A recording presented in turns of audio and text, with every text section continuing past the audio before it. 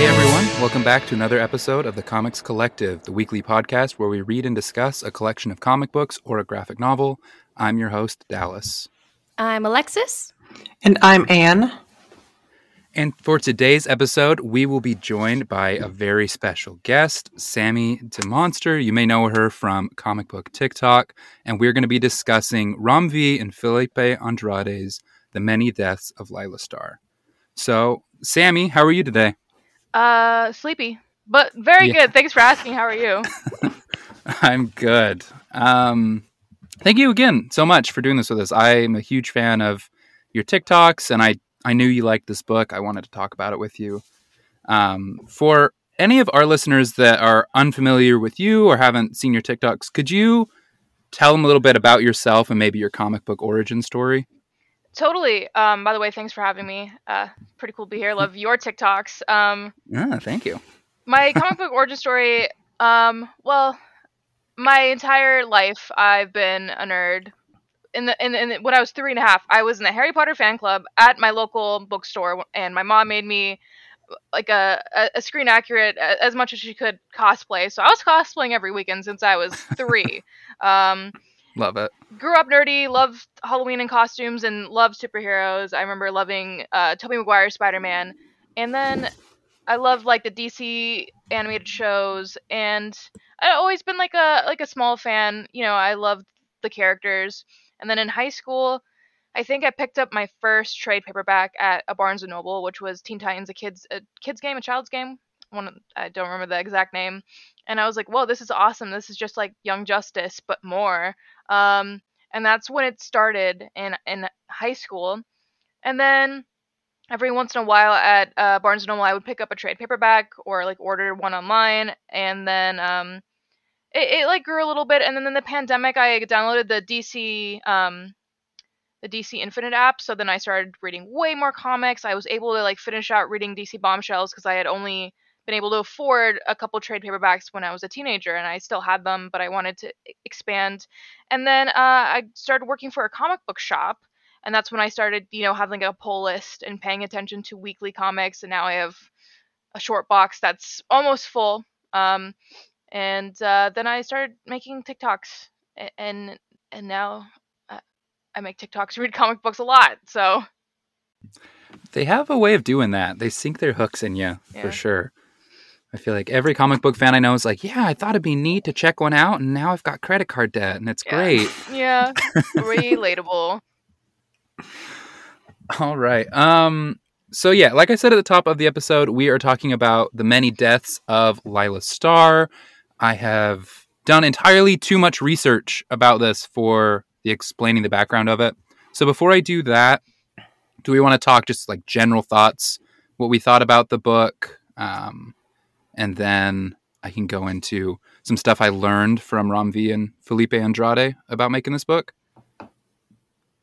Well, I just have to say right off the top, first of all, I covered this book a year ago on our little book club, and nobody remembers. And I was a little bit bitter about it because I think Dallas forgot. I did not forget. Hey, I just remember you didn't finish it. In my defense, I was not on the show yet, so that is completely on Dallas. That's 1,000% on our lovely, lovely Dallas's head. Thank you. Yes, you're welcome. I enjoy when things are my fault. Yeah, I will throw you under the bus in a heartbeat. Love you, loads, hard. So Lex, since you threw me under the bus, I'm going to throw you under the bus. This is the first comic you're rereading for the show. Yeah, this is the first one that I've circled back to finish. Even though I keep saying that every single episode, I never do it, everyone. Nice. I'm glad that the 5-issue one was the one that you finally felt brave enough. Well, I mean, it did get sent to me for free, so shout out to Boom Comics for that one. But no, I was so happy to actually reread this one and actually get the ending to it. I thought it was the perfect way to end the series that I had in my mind. It was really, really fun. I enjoyed it the first time I read it, and I enjoyed it again the second time. So 10 out of 10, everyone. All right. Anne, what are your general thoughts about Laila Starr? General thoughts about the same as when I went through it last year, because this is also a reread for the podcast, and it's a phenomenally beautiful work. It's beautiful to look at. It made me cry. The last issue especially always hits me. It's something about those death comics, the ones specifically about the Avatar of Death, and I've read 3 of them just this year. This is my second favorite of those 3. And the first favorite I'm hoping to bring to the show next year, so that'll be fun. Good to know we're sticking on the happy subjects for a little bit longer. But it's such a unique voice in the midst of everything else that comics are offering at the moment. And I think that's one of the reasons why I saw a lot of people pick up and cling to this comic a lot.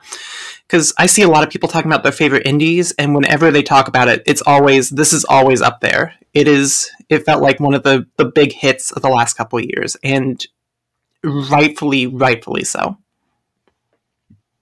Absolutely. How about you, Sami? What are your initial thoughts about Laila Starr? I absolutely love this comic. I love the lore. I love that we're taking a step back from Western representation of death and gods and the afterlife. The art style is phenomenal. I love the color scheme. Even though this is about the avatar or the goddess of death, this is such a story about humanity, and it's just so beautifully put together, and all the different issues are just woven together, and it's probably my top 5 comics, to be honest. I'm obsessed, and yeah, just beautiful. I love Boom.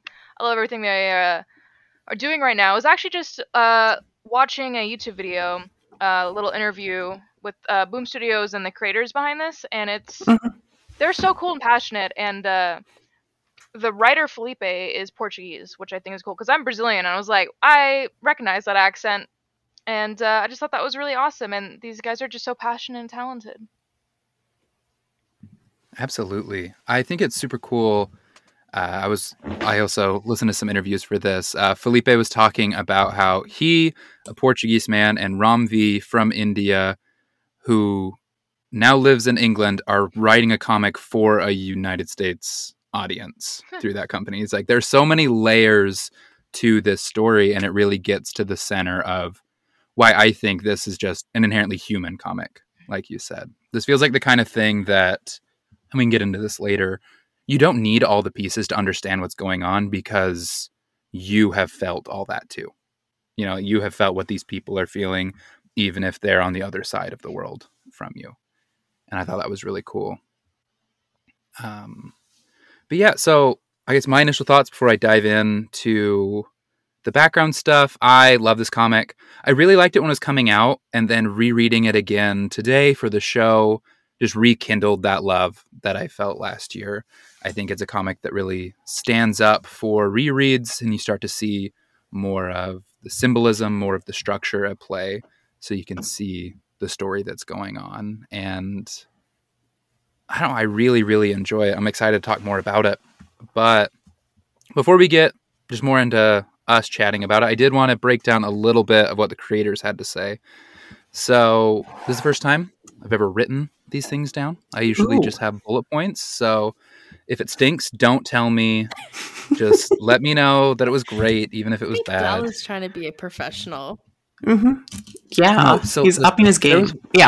There was one time I got invited onto a podcast that had a script, and I was like, you guys are so much better than us in every way. I was like, ours is just every freewheeling thought we've ever had. And they had me over here reading lines. I was like, this is crazy. Shenanigans.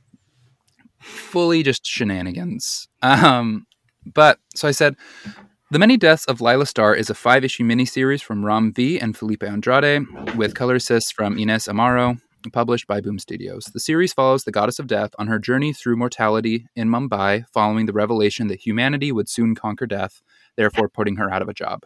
Each issue adds a new perspective on death and her relationship with the world. This story grew out of Ram V's own feelings that as he approached 40, he was finally able to start writing his thoughts and feelings that he had had his whole life about death. Now that death was a closer friend, he felt he could add texture to it. In order to set this story apart from comics like Day Tripper or Death, The High Cost of Living, both of which V cites as big inspirations for the story, he decided to set the story within his own native culture and home of Mumbai. He said, and this is a quote from him, when we first started the story, I had to first sit here and wonder, like, come on, Gaiman's done that. What else do I have to say about it? I think the realization is that death means very different things to different people, depending on where you come from. The way Americans and Europeans and Christians, I imagine, think about death is very different from the way the Indian Hindus think about death, which is also very different from the way the Indian Buddhists think about death. And so death is a very uniquely social, cultural, religious artifact that we all contend with in very different ways. So I felt like I had something to say about this in context of where I come from, who I am, and how I perceive death to be. And so the story kind of started there, and I imagine by the end of it, people will take away an idea of death that hopefully is very different from anything you've read before. Felipe Andrade was brought onto the project at Ram V's request, following V seeing Andrade's artwork on Instagram. The loose lines and tone of the artwork suited the more colorful approach that V wanted for the series, and the pair quickly hit it off.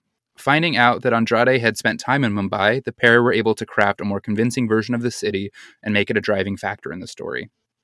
Of adapting Mumbai into the comic, Andrade said, "Yeah, I mean, you see, maybe easy is not the word for it, but it was very visually appealing to me, so in that way it was easy to fall in love.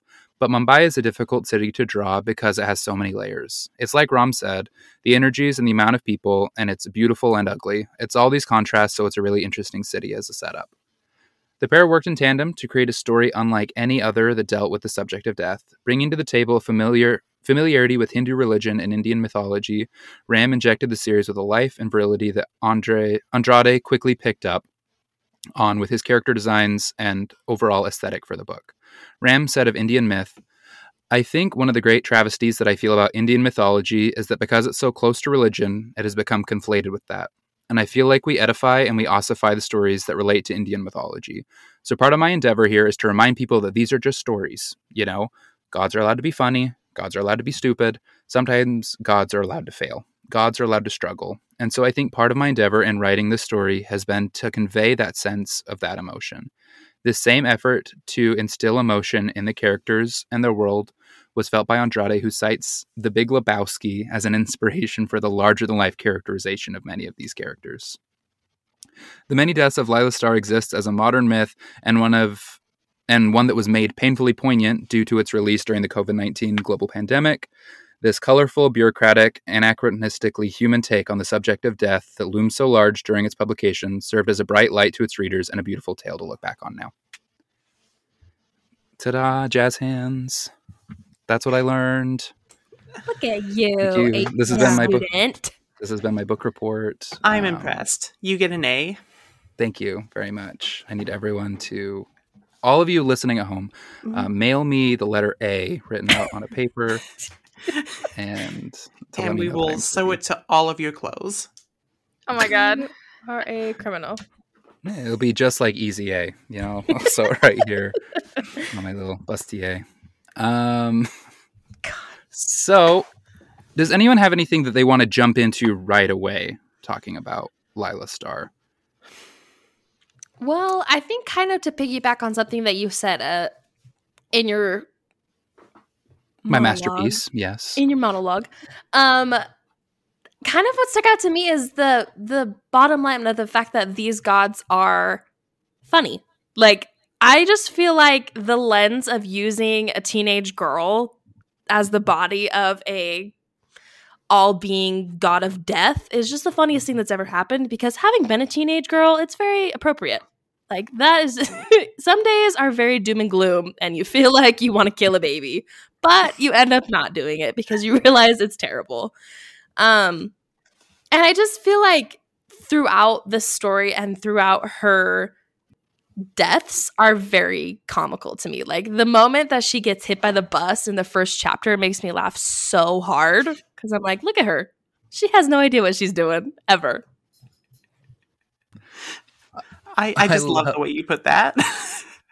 But to piggyback off that, I think one of the things that makes this book really work is the fact that, unlike some of the other stories I've read about death, this is one that doesn't take itself, I don't want to say it doesn't take itself super seriously, because I think it does take the subject matter really, really seriously. It still hits the way it should, but it has a bit of fun with it, and it kind of uses not just the art style, but also the timing, the writing to alleviate a bit of that tension. Because whenever you talk about death, it is always the biggest elephant in the room, and you have to be very, very careful. You're going to push away your audience very quickly. It's going to make them uncomfortable. A lot of people read comics for that escapism. So if you're not giving them that little bit of like levity, it's going to come across a lot heavier than it should.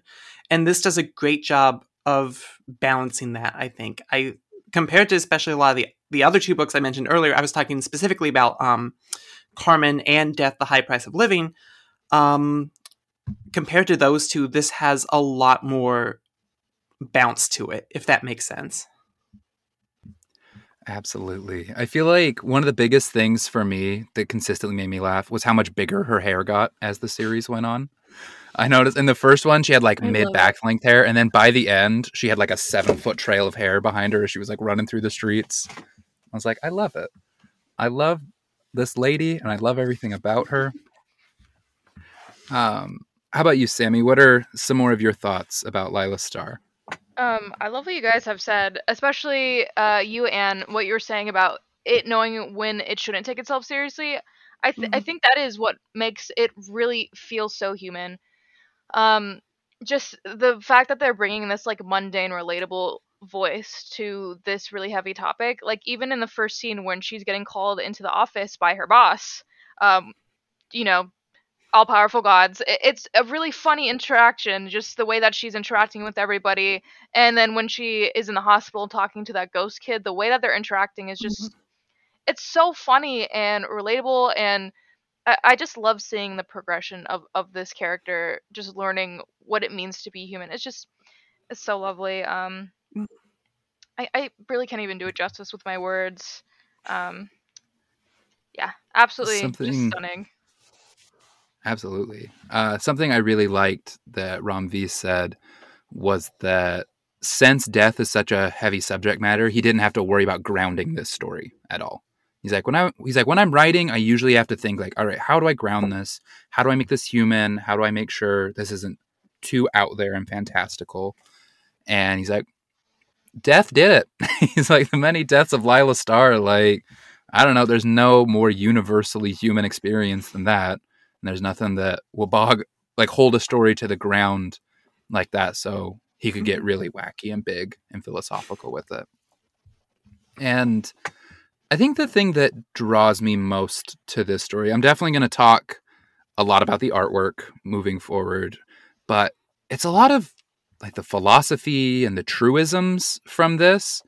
Just reading it, I screenshotted so many just phrases from the book. Mm-hmm. Like one of the very last panels, he says, "This is it, isn't it? This is the miracle, this place, the sand, the sky, the sea beyond. No grand magic, just a quiet breath taken to yourself." I loved the conclusion of this story being the miraculous conquering of death is the realization that you need to live a full life. Like, I like that was the big thing this guy learned. It wasn't about the miracle cure for death that he came up with. He put that on a shelf in his closet. His big revelation, his big thing that set this whole story in motion was realizing the relationship between life and death. And I thought that was hinted at really well throughout the story with the sort of romantic tension between the god of life and Laila Starr.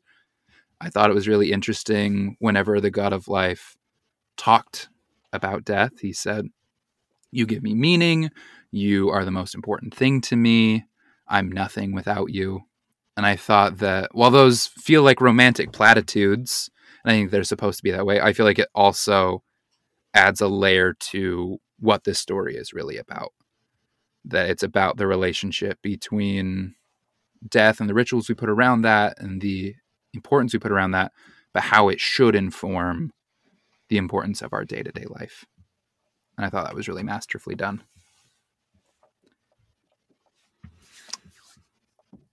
I love this book. Relatable. Completely agreed. That's every time someone pops off. I really like. I never know how to. My favorite quote. Oh, go for it! Like, go quote. Do it. So true. We should just start snapping. So true, Snaps. Bestie. Snaps. Okay, we can wrap the podcast. We said everything we want to say. Yeah, that was 19 minutes in and out. Super short adventure. I also really liked, I'm going to share two more quotes that I liked. It says, "Life is worthy and beautiful, even if it is not always pretty." And I thought that was brilliant.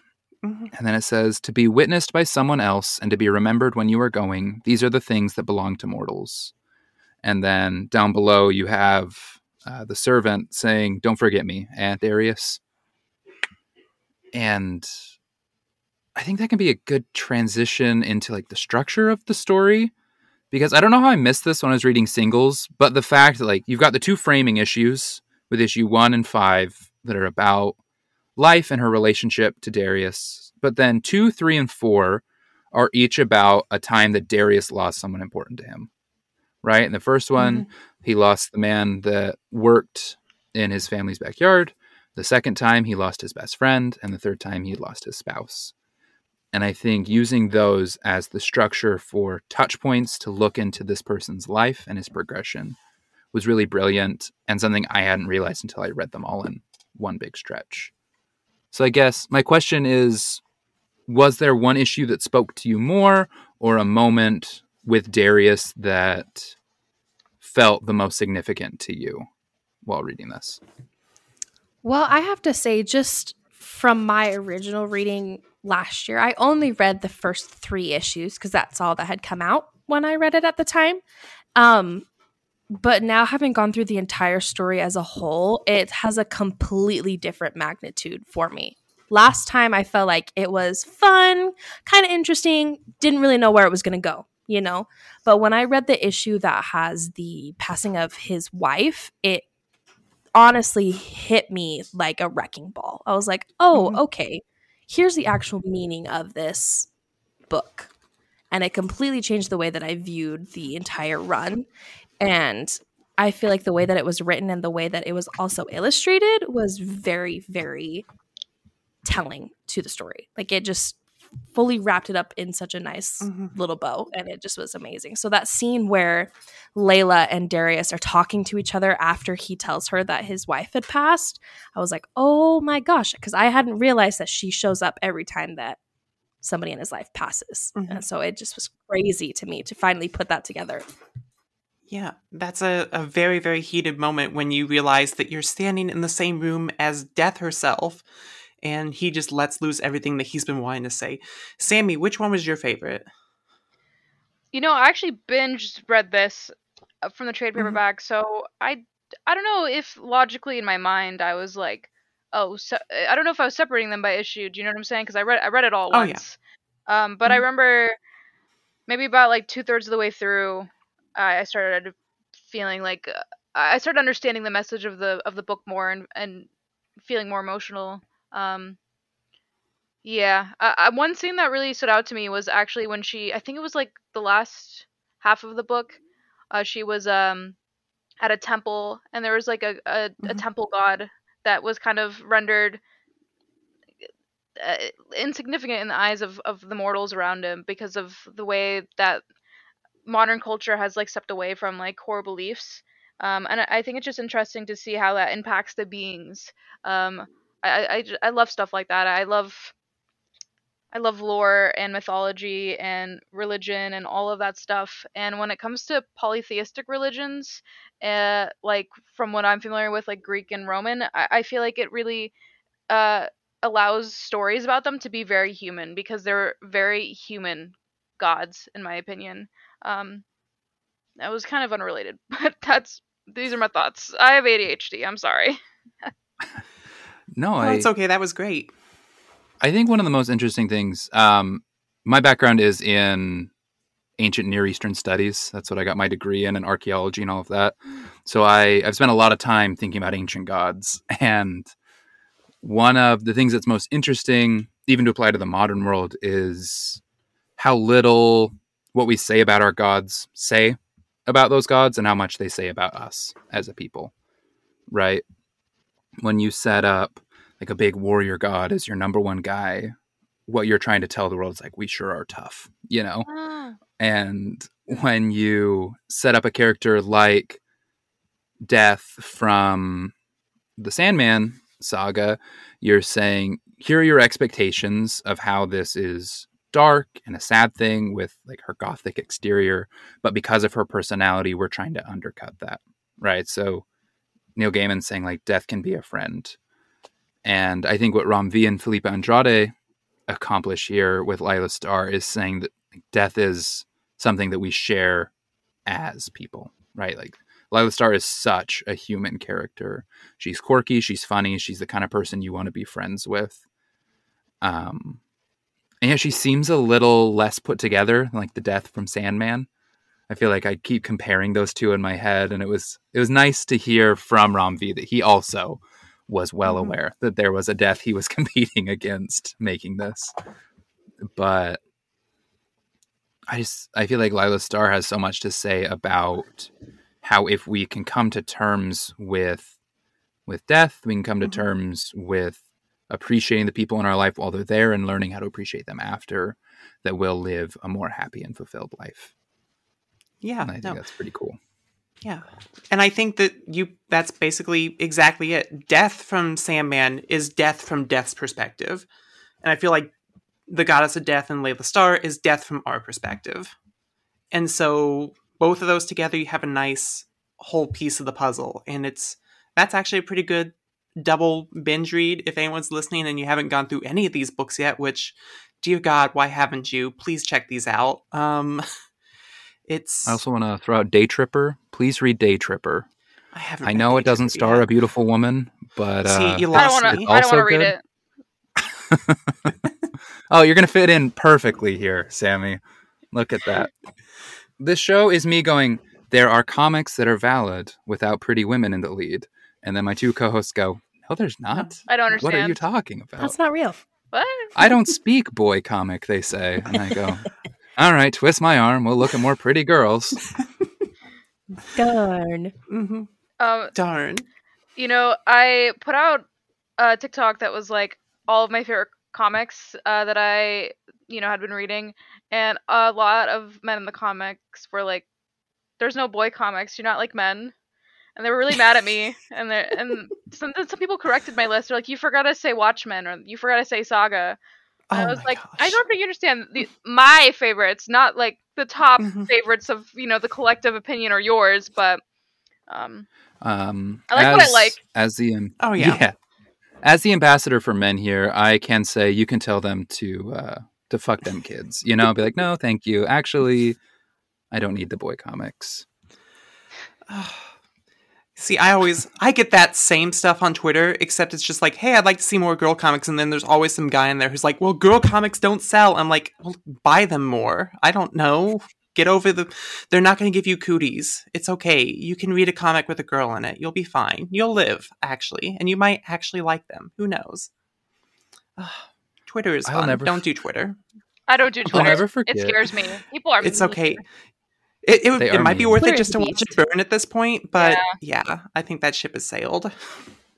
I think one of my favorite logics on like the girl comic, boy comic thing I ever heard came from one of my college roommates who was playing, I don't remember what RPG video game he was playing.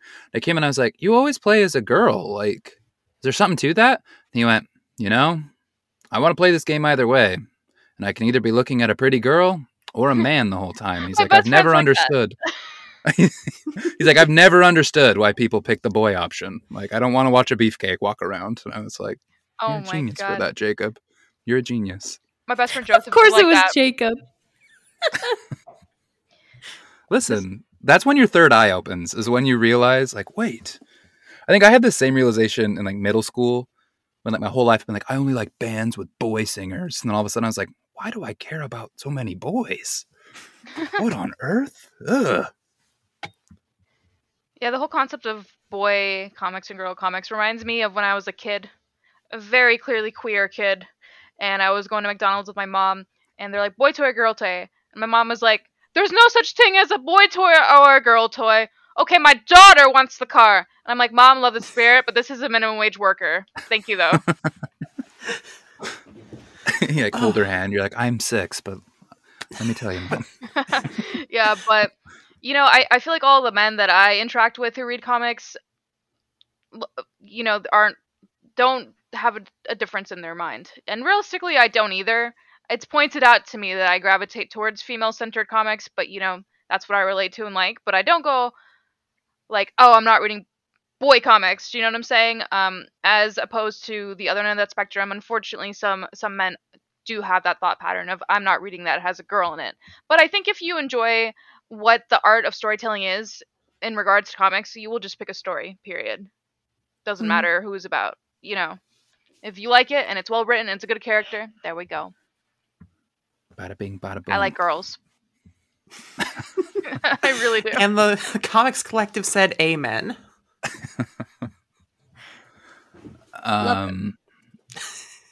Yeah, I just you don't get comics like this without letting other people tell stories, right? If we have the same 40-year-old straight white men writing all the stories all the time, you're not going to get something like this. Ramvi, with his background being from Mumbai, has such different opinions on this than Neil Gaiman from England. Facts. And we have two stories that are brilliant, that we love both of, that we get because we're letting other people tell stories. And so I think if you're listening to this show, you're on the same page as us. We're kind of preaching to the choir here, but I do think it's something worth acknowledging, that you're only hurting yourself if you throw up barriers about what kind of comics you're going to read based on arbitrary things like that. That is so true. This is why diversity is important, not for the sake of diversity whatsoever, but because why only see one perspective and only read one story regurgitated over and over again. It's just beautiful, and this is a beautiful story, and it just shows how so many different backgrounds and so many different cultures and so many different artists have so many different perspectives that just lend so much to you. Because I feel like I've learned so much from this comic, not just culturally and learning more about other religions, but just like a new perspective on life that I'm glad I learned through it. And it's just stunning. I love it so much. I love comics. I love the direction that the industry is going. I love Boom, TKO. Just they're bringing so many new voices that maybe 10 years ago wouldn't be as welcomed in the comic industry, which luckily I wasn't around in the industry 10 years ago whatsoever. But I'm glad that I am where I am now. And as a queer woman, there are stories for me, and there are stories that I can enjoy that, are for everybody and for me. And there's just so many beautiful stories. I hope that made sense, because I started to lose what I was saying towards the end of that sentence. No, perfect. Makes all the sense in the world. And you are lucky you weren't hit 10 years ago. I was here 10 years ago, and it was rough. It was rough for a long time, but it's good to see the evolution, the progression. I'm really lucky to be, the age and generation I am. 10 years ago, I was a freshman in high school, but I wasn't exactly on the internet talking to people about comic books. I was just in my own little world. You know what I'm saying? Yes. 10 years ago, I was 10. Oh my gosh. I was an actual child. Oh my goodness. Playing Barbies at the end. I'm getting older. Ah. My joints. See, 10 years ago, I was definitely arguing with people about Aquaman in internet forums. That's where I was 10 years ago. Aquaman does not need a shirt. The end. He does not. Wait, what? Wait, hold up. I think you tricked me. Trickery. Wait, no, he does need a shirt. Don't clip that. No, Dallas, you're gonna remove that. No. You can't give him that much power. I played mind games. Fuck. So, coming back to Laila Starr a little is that bit. what we were talking about? Yeah, yeah. There's Never a book heard of talking it. about- Yeah, we're actually going to do a dramatic reading of it here on the show. Oh, good. For the I don't want to clickbait. brag or anything, but I'm a trained actor. Much like Clayface from the beautiful. Harley Quinn animated series, it's me. Okay, you can be whoever you want as long as I get to be the cigarette. I was born The one for that burns role. down the building, or the one that gets carried around? I mean, both. I can light things on fire. Let's do this. Oh my god. I love that energy. I think that for me, the book was finally like, oh, this is the coolest thing I'm reading right now from the cigarette issue. I was like, this book's being narrated by a cigarette. This is cool as hell. So cool. I literally love. I just forgot about that part. So I didn't have time to reread it. I forgot about that. That's such a cool part. This reminds me. This is like a small tangent, but I recently read a comic that was like a horror kind of haunted house gothic literature comic, but it was from the perspective of the house, and I just thought it was so genius. Oh, was that wasn't Homesick Pilots, was it? It was Grave and I from TKO, and Oh, the okay. main characters are all women. Shout out women. They gotta Gold. be Writing it down. I thought the juxtaposition between like a cigarette issue and then the last Chinese temple in Mumbai back to back was really interesting. We talk, obviously there's always the death that affects Darius, but each issue tends to have another kind of death, right? We've got in issue 2, we've got the riot that burns down the pillow fort or the pillow factory. And I feel like it's kind of a commentary on the death of a certain kind of economy that used to exist. And then we've got the cigarette, which I think is talking a little bit about how fleeting and fast things can be. And I think putting that right in the middle of the factory and then the temple demonstrates that death is something that is different for different people, right? Like I love that. I think that one of the story's biggest strengths is its ability to make this feeling universal and to demonstrate how different people are interacting with it. Sorry. I think it's a great way to utilize the space they have because we do a lot of passage of time in just these 5 issues. Like, we go through an entire lifetime, and a lot of it takes place off the page. So I think adding elements like that, like just showing how a community changes, showing how this temple changed, showing just in the span of a cigarette, just everything that happens, showing you the breadth and the length and the magnitude of life. And I think that's intentional. I think it's really smart. Something that I thought was so cool that Ron V talked about in one of the interviews, they said, we thought it was so funny how bureaucratic the gods were at the beginning of the series, right? That they all work in an office, and that death is like a career. And something Ron V said that was very interesting. He said, growing up in India, around 2 billion people, your mind just starts to think about the bureaucracy of that kind of stuff. He's like, when hundreds of thousands of people die and are born every day on that subcontinent, you have to think about like, where are they all going to go? What's going to happen? He's like, you just start to think about that kind of stuff. He's like, so it felt very natural for me to think about death as bureaucracy. But an interesting wrinkle is that this story, while it was something that Ram V had been working on for a long time in his head, when it actually came to putting pen to paper and bringing Felipe Andrade on the project, it was then made during the COVID-19 pandemic, during the height of all of that.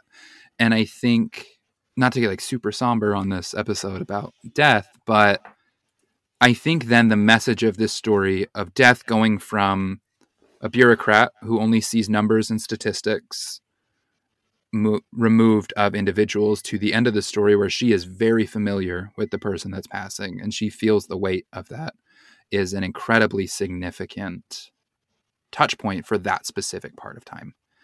I think this story will be read for years and years, and that context might not hit quite the same as it does right now, but I couldn't help but think about that context that they were writing in, that they were releasing it in, that this book served as a light and a joy, and it's funny, it's quirky, we were talking about, it felt like exactly the right book for the right time. And I think it's a message that I hope many of us took away from this, that the people around us aren't statistics, that we aren't just awash in a sea of numbers, but there are individuals who are important. There are, like the book said, life doesn't have to be pretty or, what was the exact words? It doesn't have to be worthy or beautiful. Mm-hmm. Oh no, it is worthy even if it is not beautiful or pretty.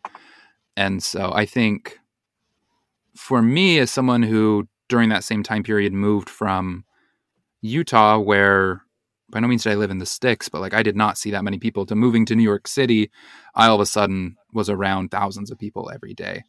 And I just think it's such an important lesson over and over to like every single person you bump into is significant and important and meaningful, and their life is just as important as yours. And I think that this book touches on that in a really great way. Yeah, beautifully said. Oh, thank you. I'll take a bow. Snaps. Do you want to talk a little bit about the art next? Yeah, Philippe Andrade is a genius. I love this man's work. What do you all think of his artwork before I go on a big long tangent? Obsessed. I love it so freaking much. It's so much prettier in person than on a phone. Oh, yeah. So much better. Can confirm. For sure. Yeah. This is definitely a book I recommend you pick up in print. It's hard to describe. It was hard to describe, like, what attracted me so much to this art style, because I used to, when I started reading comics, my go-to was always like, I need it to be the super realistic style, the super serious style. I want my characters to look like they would in the real world. I was really attracted to artists like Ivan Reyes for that reason. And that's where I stuck for so long. And a lot of times very stylistic art styles like this would put me off a story. But I think this story specifically, you can't do any other way, because the art enhances what I was talking about earlier, the levity of it, and helping separate you from the serious nature of what we're talking about. It helps separate you from death, and it makes this something that's beautiful to look at and you can't really take your eyes away from. It carries you through the story with that levity, and it makes sure that nothing ever gets too dark for you to handle. And I think that the beauty of it, especially in the colors are so fucking gorgeous in this book. It's one of the things where it's like, if you want to look at, oh, I remembered. Okay, so it's like every page of this book is staring at the last sunset you'll ever see. That's what I was thinking of. It's like, if you want like the perfect mental image of what it's like to look at this book and every page on it, I've seen all these colors in a sunset before, and it made me think of like, if this was the end, this is the last thing I'd want to see.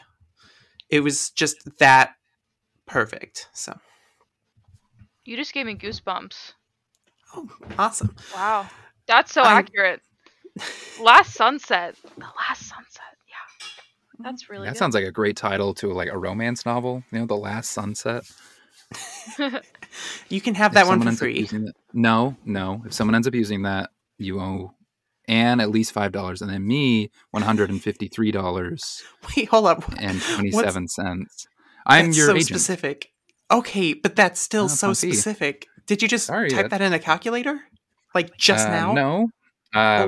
As your agent, you should know I'm just very good at coming up with numbers. Oh, okay. Right. Yeah. Well, we got to talk about your rate later then, because that seems extravagant. Again, you were the one that signed on the dotted line. We don't need to have this argument again. I do get more money than you for your ideas. Lex, what did you think of the artwork? I think it's the best artwork I have probably seen in a really, really long time. I feel like a moth, and anything that's bright, I just want to hug. So this book is going to be on my bedside table for the next foreseeable future. It's honestly just visually stunning. Like, once again, like Dallas mentioned, he screenshotted pages for the words. I screenshotted pages for the pictures because I have the intellect of a goldfish. And so I felt like the storytelling through the art itself was enough. And then the words are just take it that much further. And I just feel like there are so many different scenes and cityscapes in this book that are just visually amazing to me. And I would hand this book to literally anybody. Will you talk a little bit more about the city? Because something that Ram and Felipe both talked about was using Mumbai as a character. So you said that you liked the cityscapes. Why did you like them? Yeah. Well, I mean, I feel like for me, I mean, I know, of course, that this city's huge. There are so many people that live in this city, and they have a way of making it feel that big, but also so focused in on our characters and their little individual workings and their lives that it makes it feel intimate to me. And I'm not exactly sure how they did that or if that was the point, but it makes you feel the community of of this book. Like, there are so many different moving parts, but they all aid in the one story, which I find fascinating. Absolutely. See. Oh, I was going to ask if everyone had a breathtaking moment. Like, what is the best page turn in the story? What is the panel that sticks with you the most? I've got This my one. answer really quick. Oh, you go, Lex. The one where she gets That- off the plane and she's like, I'm so glad I didn't die. She's got her like crop top and her purple pants. Oh, she's so cool. She's such a bad bitch. Fashion icon. Yes. Yeah. In the complete opposite direction, in the introduction of Bardon, the servant, when he's like hunched over with the pickaxe in his introduction, I'll hold it up for them to see, but it's got like a yellow background and you can see like his dark maroon skin. You can see how he's hunched over doing his daily labor. I know it's an homage to some famous art piece, and it was driving me crazy that I couldn't remember which one today. But like I can see the famous painting in my head that this is homaging. But I loved it. I feel like it's really visually striking. And I think it leans really well into like the exaggerated anatomy that Felipe Andrade uses. I think each of his characters passes the silhouette test. So if you don't know what the silhouette test is, listener, when you're designing a character, you should be able to black out everything and people can still tell what it is based on the silhouette. Like, think of the Guess That Pokemon game, but for character design. And I feel like in this book, every character would pass that test. Because when I think of Bardon, I think of that massive chest, the big long arms. And when I think of Laila Starr, I think of the big long hair, the very wafy shape of her. And I think another layer of making these characters into caricature is it makes it easy for you to imprint yourself on them. Something that Scott McCloud talks about in Understanding Comics is that the more detailed something is, the more it is that thing. It's like the Ivan Reis style comic art. When he draws Hal Jordan, that is Hal Jordan. You can see exactly who it is. He has specific way he looks. He looks very realistic. You never think, oh, there's me. But when someone draws 2 dots and a little curved line underneath it to make a smiley face, you can go, there I am. I'm a smile. Like you feel more attached to that. And artwork exists on a continuum between those. And I feel like Felipe Andrade leans more towards the smiley face section. And I think that's perfect for this story, where you can look at these characters and you can see that they're individuals within the story, but you see very much of yourself in them because of the art style. You want to know something else that I found that was really cool through my flipping through it? Yes. So the use of color, of course, is very vibrant in this book. But something I noticed, all of the scenes that Laila is having like an existential crisis about being the fact that she's deaf, it's all very blues and purple tones. And then after she dies and is resurrected by life, they're all very warm yellow tones in those scenes with him, as well as all of Darius's scenes are very warm, colorful, alive colors, which I find very interesting because and it shifts towards the end when she is with Darius in his last life. Like that very last issue is very colorful because I feel like she's understood the meaning of life. And it gets more colorful the more pages pass in the last one. Yeah. I think the only, talking about him being in a war, I think the only time he's not is when when he confronts her in that penultimate issue, and he's yellow, but it's very cold. There's not a lot to him. That's one of the pages that almost feels like it's sapped of all life. Mm-hmm. Whenever you're looking at him, it's just, it feels Anger. like, yeah. Like that was gonna be one of the panels I called out as one of my favorites, is just that first panel where we see him sitting down and we just see like his eyes look piercing yellow and his face is so shaded in. and it's chilling, and I almost felt bad for Death for a moment. Where I'm like, I would not want to be there at this moment. I agree. Sammy, do you have some favorite pages?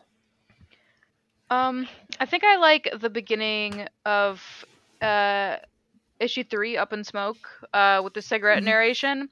I think here you guys could see it. But to me, this is just, there's a lot of motion in here, and it just a lot of movement. But she herself is just so still, and that combined with the colors, it just I feel like it just captures the complexity of like how she's feeling.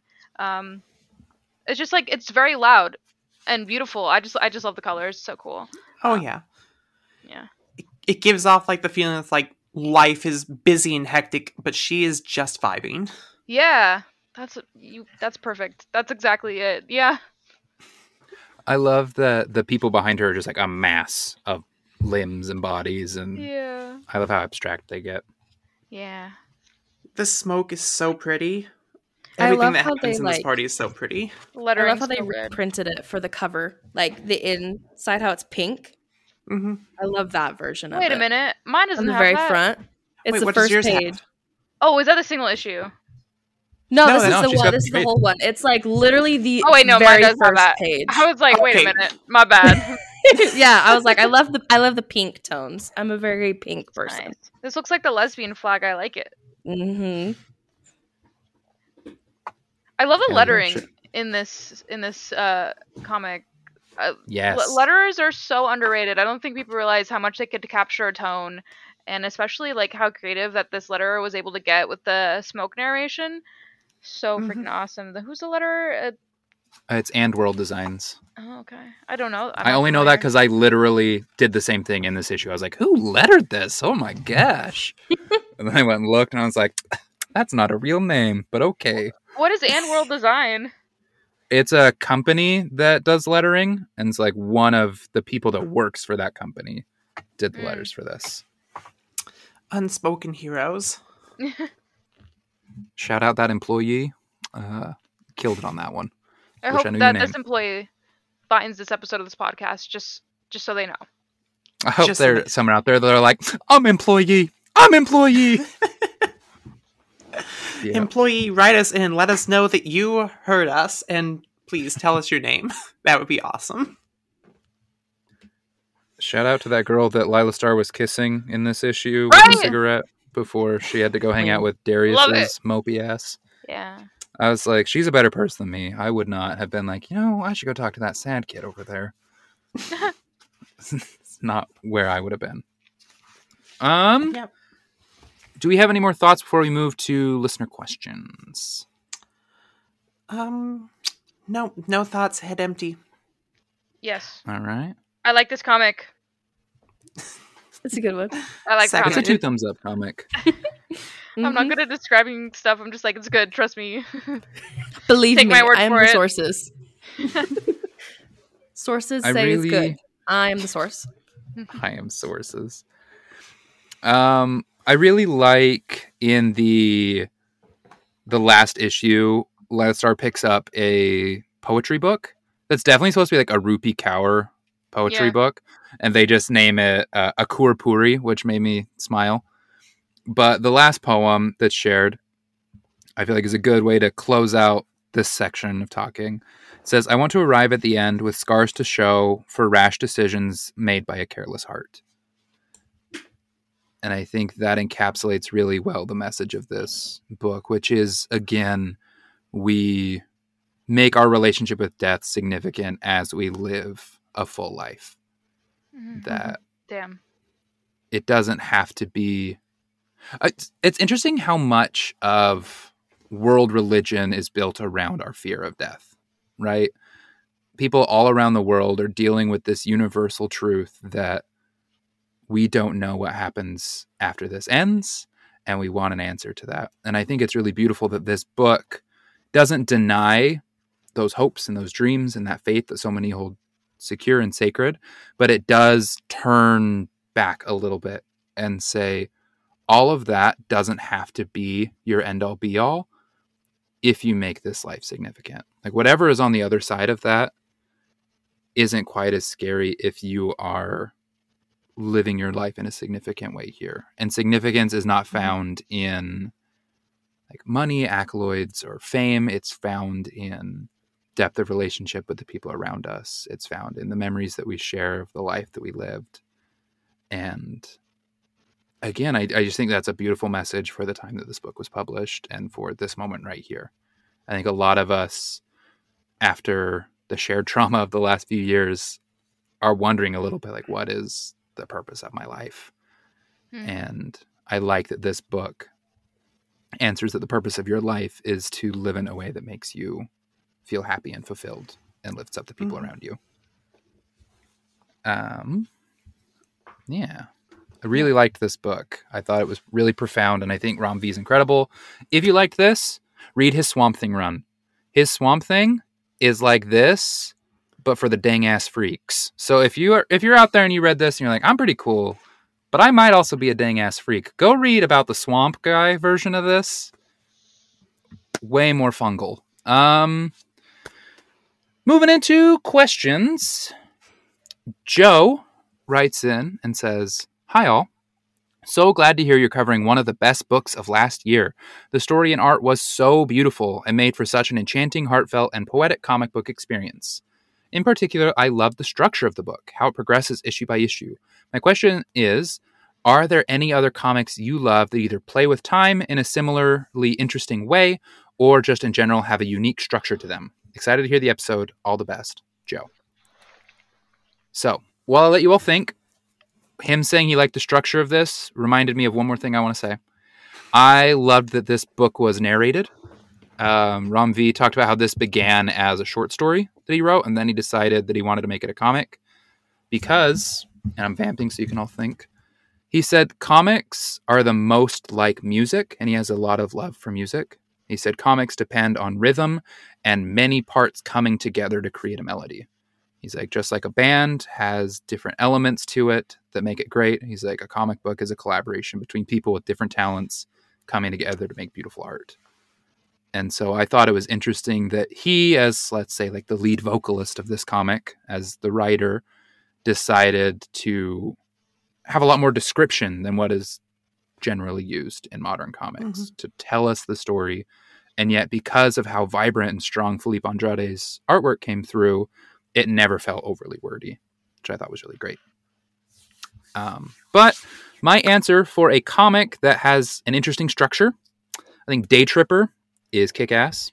Day Tripper is incredible. It's about a person who writes eulogies, and that's the word for the "you died" section of the newspaper, right? Yes.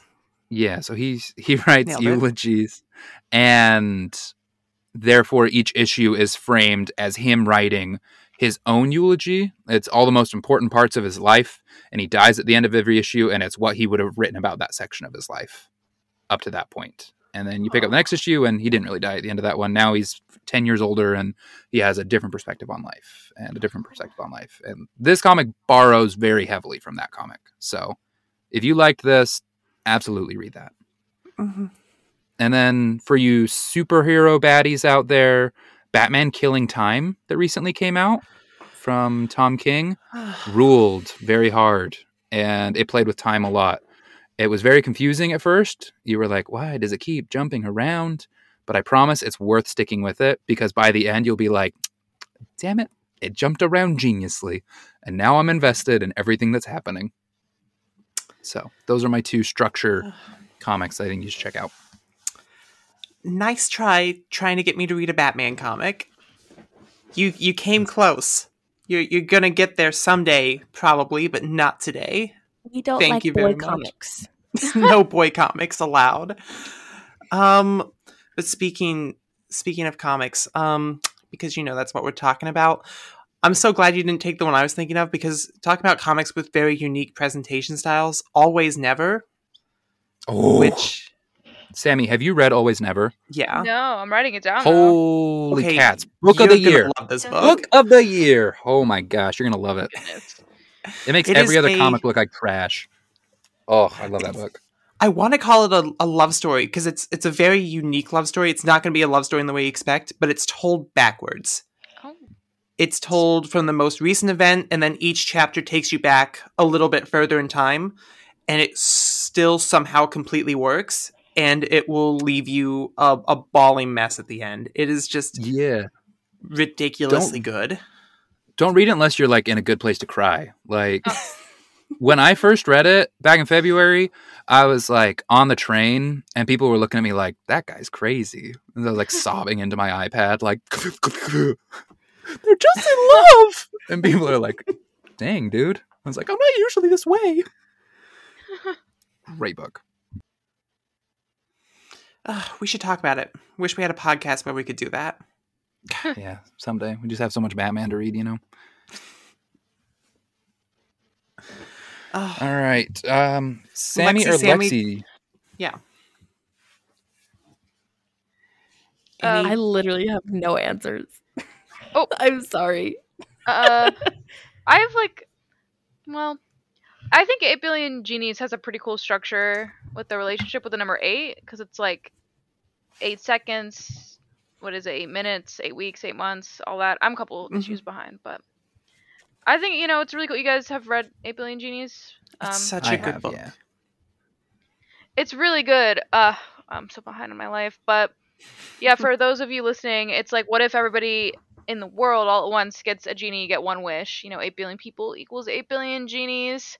And the way that it's structured is that each issue, it's like a measurement of time within 8. So it's what happens in the first 8 seconds, what happens in the first 8 hours, 8 days, and so on. And I think it's really interesting, and I think it's a good comic on like the dark sides of humanity, what people will do with their one wish. But another example of something that plays with time is pretty interesting is probably Seconds by Brian Lee O'Malley. I mean, the whole thing is about like magic mushrooms and going back in time and messing with things, time travel shenanigans a little bit. That's a fun one. You said that one was Seconds? Yeah, Seconds by Brian Lee O'Malley. It revolves around this restaurant called Seconds, and essentially like the main character, this girl, she finds a way to like turn back her mistakes. So she could like basically write her mistakes down, and it will turn back to before those mistakes happen.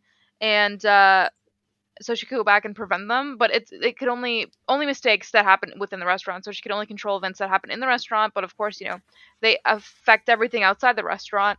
And it's just like a little bit of a time travel shenanigans with a little, classic Brian Lee O'Malley humor. So that's a pretty interesting one.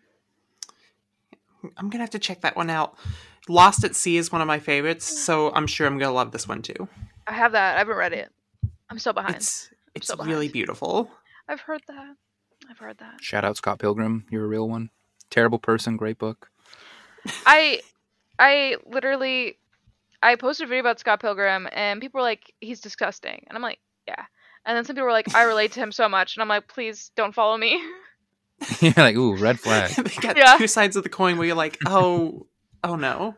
Like, I'm going to need us to meet in the middle here. Like, it's a fun book, but don't relate to him. Yeah, you're supposed to hate the main character, Mm-hmm. He's so dumb. He is so dumb. Yeah. Listen, Michael Cera did a good job. I know a lot of people didn't like that casting, but I like that little weirdo. It's a fun movie. A little weirdo. He is. Everything he's in, I'm like, shout out that little weirdo. Look at him. Just being a little weirdo. That's such a good cast. Chris Evans, Aubrey Plaza, Captain Marvel, Brie Larson. Yeah, Brie Larson. Yeah, it's good. That's the reason I play bass, is because of Scott Pilgrim and Marceline the Vampire Queen.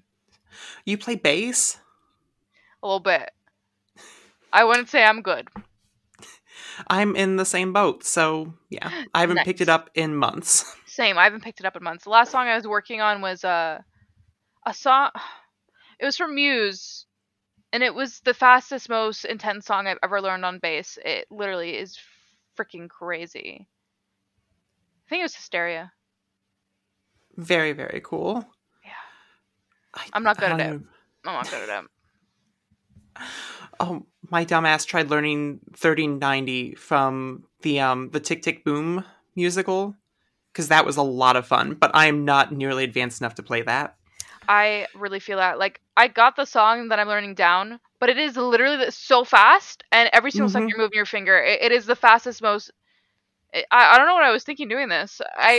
I think I knew I couldn't do it, but I was like, but I could do it slowly, and to me, that's an accomplishment. So that's all you need. You can turn the tempo down a little bit. That's yeah, fine. it's Hysteria from Muse. Do you guys know what I'm talking about? Yes. I'm gonna show you guys. It's so fast. Anyway, sorry. Oh, but that's it's the fast ones that are the most fun. It's know. better than It's someone so asking you to play. Fun to play. Yeah, it's better than someone asking you to play Seven Nation for the 5,000th time. Oh my so, god, you know. literally. So true. Garbage Truck is just like 3 chords. It's so slow. That's from Scott Pilgrim. But yeah, Seven Nation Army, I relate to that. Yeah. Yeah. Oh, we were talking about comics? What are comics? Are they for boys? Welcome back to the actually, the base I'm sorry to tell you. We're just on here to fill a quota. Thanks, Dallas. Hello, I am your token dude. Yeah, the one place that happens. Do you want me to read Evan's? Like Bill. Yeah, but I'm like Bilbo Baggins in the Wakanda Forever movie. Those Black Panther movies. Every time I see Bilbo Baggins, I'm like, my little man, what are you doing out there? He just wants to go on a jog through the woods and not be jumped by a panther, okay? I just saw Black Panther 2 yesterday. I was so freaking busy. It took me this long to see it. Ooh, did you like it? Yes, I loved it. My god. Slaps so hard. Yeah. Just when I thought I was Black out, Panther... they pulled me back in. To Marvel? Yeah, I was like, I'm done with these movies. I was like, I don't even like them anymore. And then that one came out, and I was like, man with little green shorts. I said, listen. Then they brought damn. Namor in. He's my number one dude. Listen, he is camp. He wears a little green panties. Personally, wasn't a fan of the board shorts in the movie. I was like, give him his little green thong and give him the eyebrows. They had to Photoshop out his dick, so I they did were doing see what that. They could. I feel like They should have if left Marvel had to be like, sir, your dong is too big for the screen. I feel like my feet wouldn't touch the ground for like a year and a half if I had to be like, Yeah, sorry, can you imagine? man. Like, sorry, You were packing we have too hard to take in it your out. little shorts. Is that for Loki too? Mm. That happened to Damn. in Loki as Wait, well. really? Yeah. Yes. Yeah. They just imagine being the team where it's like, what's I'm your sick job? and tired. It's like, no, I'm digital wang removal. That's all I do. Oh my god. They look was over the my people Friday. that animated Hulk's ass. They're like, I'll take wang removal. Oh my god. Imagine going to school just to do that for your job. Okay, wait. I've actually had this thought before. You guys know Cyberpunk? Yeah. The video Mhm. game. It's very customizable in certain aspects, and just think about the fact that that was somebody's job. That was somebody's job to make those features. Mm-hmm. Yeah, to not only program it, but to like physically make it. Yep. It's like, okay, now run it back. Make sure it works. Yeah, Do they have make sure reference photos? Do they have a collection? They have a pin board. No. It It's like, reminds me. you get called to HR because of your pin board. It's like, it's literally my job. I don't know what to tell you. Like, could you explain this folder, please? Like, well, actually, one of the professors I worked with got in trouble for that because he was categorizing all the artwork from Pompeii, and there's a lot of porn in Pompeii. If you don't know that, I love that. That's in the good for sidewalk. them. Pompeii was like the Las Vegas of Rome, where No way. like if you wanted to go meet some sex workers, like Pompeii is where you were going. They literally in the sidewalks, they had little erect penises tiles that like aimed you to where the prostitutes were. No way. Like it ruled. And so he had a big folder on his computer that just said pornography, and it was like a terabyte. And then one of his TAs like hopped on his computer and was like, "Why do you have a terabyte of porn on your work computer?" And he was like, "I swear, it's from Pompeii." It's like, that's not better. Oh my gosh. Okay, So funny. so off of porn for a second. On to our next question from Evan. Just for A a little second, though, Anne. Just for a second. We might come back to it. Who knows? Might circle back. A little surprised to hear you guys are doing The Fault in Our Stars since you're a comic podcast, but I guess I'll roll with it and ask you about the scene where the leads make out in the attic of... Wait, oh, I see. I misread the title. My mistake. This makes more sense now. The Many Deaths of Laila Starr is a beautiful book, but one of the things I think people don't talk about enough is the world building. The book does the heavy task of introducing the reader to not only the world/mythology of the book, but real-life connections to cultures and religions many may not be familiar with.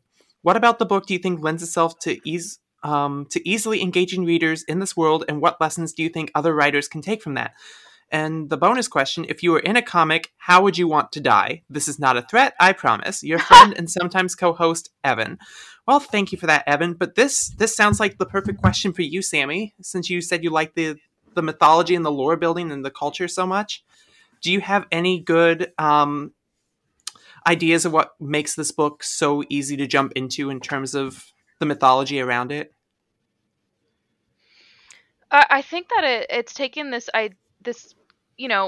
old religion / mythology, or whatever term one would view it as, or whatever the correct term is. But they take this religion and the mythology behind it, and they make it in a, I don't know, they present it in a way that is really easy to understand, because you don't necessarily need to know who these gods are to understand what is going on.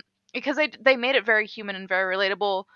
I don't know what god her boss is who's firing her, and they mentioned that she was in charge of death, so I could fill in the pieces, but these characters that I'm learning about are presented in a way that I don't need to know anything going into it. And I think that's what's cool.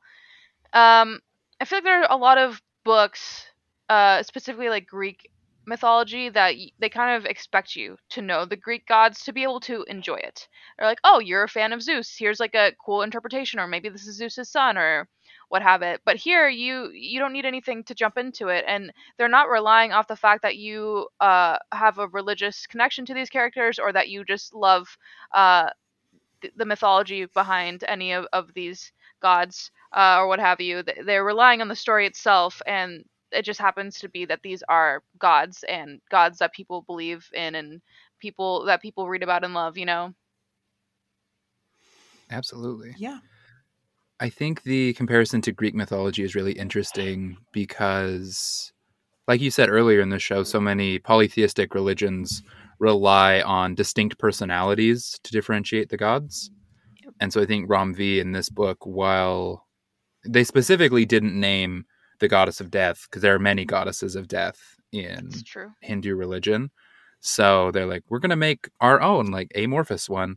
But they gave her such a distinct personality and look that we very quickly knew what her whole deal was. And I think they did a great job. I mean, they flashed to the god of taxes in the 5th issue, and I immediately knew who it was. I love that. Because of an offhanded reference at the beginning of the book. Mm-hmm. So I think Ram V does a great job of only giving us what's important so we don't get lost in the details. Oh, that's a good way to put it. I don't know much about Christianity mytho. I just realized. Isn't that funny? I grew up in Western culture. Yeah. I've got a lot of thoughts about the Christian myth, but yeah, we don't need to go into all of that. Dallas has taught me a lot. About Christianity? Christian mythos, yeah. That was that is his cup of tea. Oh. He will break it down for you. That is literally his college major, and he will go on a tangent. That's actually pretty cool. I don't know anything about it. My dad's a Buddhist. My mom works at a Jewish temple, so. Exciting. Rock and roll. Yeah. Yeah, I think... No, I think going off of... If we're going to open a tiny rabbit hole, I think what's so interesting, again, with polytheism has such distinct personalities. I think the solution that many early Christian religions came up with was to make their single god undefinable. Yeah. It's like if all of his traits are too great to understand, then we don't have to like nail down what he is. Like if you have hundreds of gods, you can nail down like this one's for this one's for this. But if you need one guy to cover everything, then he's got to be pretty broad and not understandable. And so it's interesting, like 300 years after Jesus dies, he is the central religious figure for this massive religion, but they don't want to nail down any of his attributes anymore. because they need him broad enough to apply to everybody. And so I think that bleeds into a lot of our interpretations of stuff like, if we're talking about death specifically with this, like the Grim Reaper doesn't have a very strong personality. Or when he does, it's like a funny thing like Billy and Mandy, right? Oh, are you guys reading Grimm by chance from Boom? I am, yeah. That's good. It's I'm also very behind. So good. Stephanie Phillips, so good. Oh, yeah, she wrote Harley Quinn before, right? Yep. She's still on that. I thought she was going to be leaving the book, but the solicits still have her on it, so I have no idea what the situation there is. Yeah. The Grimm is a cool take on the afterlife for, everybody listening. That's a good one from Boom Studios as well. I love what Boom is doing. I think the concept of the afterlife it's just so fun. There's so much to do with it because, this, as you said earlier, your relationship with death is a lot to do with where you grew up and what you believe in. And there's so many different ways to read about it. And Grimm is like a really classic, like Western Grim Reaper kind of afterlife one, which is fun. It's like a fun take on it, but it's cool to see all the different aspects of death throughout different cultures. And I like this book. If you liked this, Sammy, and you like all that, you should check out Carmen, the Image did last year. Karmen. I think you'll really dig it. Oh, this sounds really familiar. Yeah, it was from Gilliam March. It's a French I know comic. Yeah, it's really fun. It's like red and black on the cover, right? Yes. Yep. It's pretty. I've seen it. The Grim Reaper has pink hair. It's a good time. Some people don't have clothes in that book, but it's tasteful. Oh, does anyone have anything else to say about that? Or do we want to get on to the very fun bonus question? If we were in a comic, how would we want to die? Wait, can I ask Alexis one thing before we move on? Yeah. Alexis, you are a big fan of Lore Olympus, which, it's my understanding, is about the Greek gods, right? I know what that is. Mm-hmm. How do you feel like Laila Starr compares to Lore Olympus and like setting up a pantheon, making like characters?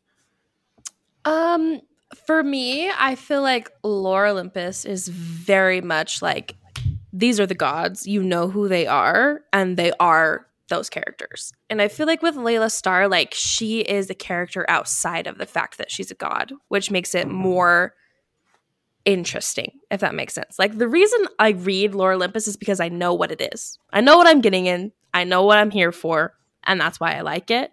But Laila Starr was such a like sneaky fun way to trick me into reading that. Like, not like in a bad way, but like I didn't realize that it was going to be so much more than that. And so I feel like that's where it kind of differentiates for me a little bit. Okay, I like that. All right, I'll now leave us all alone. How do we want to die in a comic book? I love this comic. Ooh. I want to be die by vampire bite, and then I want to be a vampire forever. I want a cute gay vampire to bite me, and then I want to not die ever. Is that too much to ask for? Wait, are we saying that one of the queer women on this wants to be bit by a vampire? Yeah, and then I want to be undead. Wait, I've never heard of this concept before. Yeah. Are you telling me the gays like vampires? The vampires are the gays. Exactly. For us. Yeah. There's nothing straight about I literally was just rewatching Buffy season 1. A little bit gay. No, that's so freaking true. Do you know what I'm saying? You run out of options at that point. Just the concept though of like sharing blood and like being connected, just it comes off really queer on screen. Like, I was just watching Buffy season 1 and like the Master and his little muscle guy, they were like sharing a bond kind of thing, and it was just like really like it was like wedding vows at that point. Oh yeah. It's just you know what I'm talking about. It's oh yeah. It's not straight. By the way, have you guys read Carmilla? It's a novella. I have not. It came out before Dracula, and it's a little like 150-page maybe novella about WLW vampires, and it resulted in a really low-budget Canadian web series in the early 2000s. And if anybody's listening knows, yeah. Wow, I watched the whole thing twice. Can't believe I did that. That's awesome. That was Carmilla? Yeah, Carmilla. It's such a tangent. I'm sorry. I love Gothic literature. Carmilla. It's so good. Classic gothic literature tale, WLW Vamps. Wait, Sammy, have you read My Favorite Thing is Monsters? You know what? I was actually just at a comic shop the other day and I saw it. I was like, I like monsters, literally my name. And I was like, this looks like it's drawn on like a spiral line notebook. And I was like, what the heck is this? This is amazing. It's incredible. Can I pitch it to you? Yeah, please. All right. So the artist, she incredibly talented artist. She had a stroke, and as part of her physical therapy for herself, she decided to make a comic using only like ballpoint Bic pens. Wow, so I love drawing with ballpoint. I'm an artist, but I don't advertise. But like ballpoint's one of my favorite mediums to use, and I respect it so much. It looks so beautiful. So you'll love, like, that whole book is made with ballpoints. It basically, she was like, I want to make the book that I couldn't make when I was 10 years old. But like, that's why I wanted to look like a spiral bound notebook. That's why I'm going to use only materials that I would have had back then when I was a little girl. And it's a murder mystery that is set in the 30s. I need it. And it's all about how much the author loved monsters as a little girl because they were the only queer representation she could find. Oh my god, that's so freaking She true. was Is like, that why I like monsters? Oh my god. But she's like, the only time I felt like I ever saw myself on the screen was when I was watching those monsters, because I was like, oh, there's something inside of them that the people around them aren't gonna understand. And there's literally a scene where she's like, I like these vampires. And then like her little friend in quotation marks and her like, we like vampires a lot. And then all of a sudden their parents like, you two can't hang out together anymore. Oh my god. Well, because it's the 30s. But really shattering a lot. That's why I like vampires and monsters, because I'm gay. Yeah. That makes a lot of sense. But wow. I think you'll dig plug that that into the calculator, it makes a happy face. Yeah, I love Checks out. Frankenstein and Bride of Frankenstein. Is it because I'm gay? That would make sense. There's some great Bride of literature. Frankenstein rejects him, you know? Mm-hmm. Yeah, you got to check Gay that book out. icon. I want to so badly. It looks so stunning. It is heartbreaking. There's supposed to be a volume 2 that I have no idea when it's coming out. So like, it very abruptly is just like the end. It's kind of like the Dune movie where it's like arbitrarily the end. And you're like, what? And it's like part 2 someday. So that does stink, but it's still good enough to check out. I really want to. Thank you for the pitch. Yeah. How do I want to die in a comic book? I want to be dangled over a tub of sharks, upside down, tied up. Nice. I feel like that's the most Nice. camp. Do you like way to go sharks? out. I can one up you on that one. I want to be Do it. burned alive by a dragon. Shh. By a dragon? Mm-hmm. I That's just pretty feel like badass. it'd be really warm. Like a hug. You might finally feel warm enough. You're like, oh, Just finally warms my soul. finally, the shower is warm enough. You have no idea how true that is. Oh my god, I shower on the hottest setting. Yep. Oh, you were late. Criminal. I use all the hot water in this house, and then everybody bitches about it. I freaking relate. Like, I don't even turn on the cold water faucet sometimes. It's just hot. Mm-hmm. Mm-hmm. Yeah. I just got very evil eyes from the couch over there. The couch is looking at you. You also see things in couches. The Nice. significant other sitting on the couch is going to kill me over the hot water. All right, Anne, how are you getting taken out? I'm jealous of all of yours. They're all wonderful. I'm a dramatic bitch, so the only way I'm going out in a comic is in a fight with Doomsday. I'm going out the Superman way. You gotta have that final stand. You're like, this is my heroic final moment. People are gonna be crying over this issue, and I'll be back. I'll be back in a year, but you know, people are gonna get really upset about this one. It's gonna sell really high, and like, you'll miss me when I'm gone. So I feel like number one person I know that would sneak back to her own funeral is Anne Brenneman. I think about that all the time. Where it's like, Yes. I want to see my own funeral so bad. I need to know. You're like, who really missed me? All right, no, I've got a pitch for my funeral. I would like to be taxidermied, and I want to be I want to be stood out front with like a tray for people's keys. They put me in a little suit, I will make sure that happens. And then once everybody comes to sit in, there'll be the casket up front. And they'll be like, "What's that? Him up front? Was that just a weird statue?" Did your wife know about this? No. And it'll be a closed casket. And then I'm going to need you, Alexa, secret agent. I want you to string me up in the rafters. That taxidermied version of me. And then Phantom of the Opera. At the finale of the funeral, I want you to release me to swing out over the crowd. And can we make you into pinata? Maybe. I've also had a thought about maybe just taxiderming the head, and the people that are speaking have to hold it like a speaking stick. No, stop it. I can just imagine Tiffany holding your taxidermy. You guys are up there just like kind of like petting my old man youngest head. sister. Oh my gosh. Tiffany Ann. That's my plan. So after I get eaten by the sharks. I hope that you die first out of anybody in the family. I hope mom and dad have to witness that. They have to be there for my taxidermy. Mom and dad have to be 60 and holding your taxidermy head. It's so useful. After Addison can use me as like decor around the house. Put you on a bookshelf after she sells all your comics. I mean, your head as a centerpiece is one hell of a conversation starter. Oh yeah, so that's my deceased husband. I don't want to explain it. All right. Do we have any final thoughts about Laila Starr? I like it. I also like it. I love it. Love this book. Yes.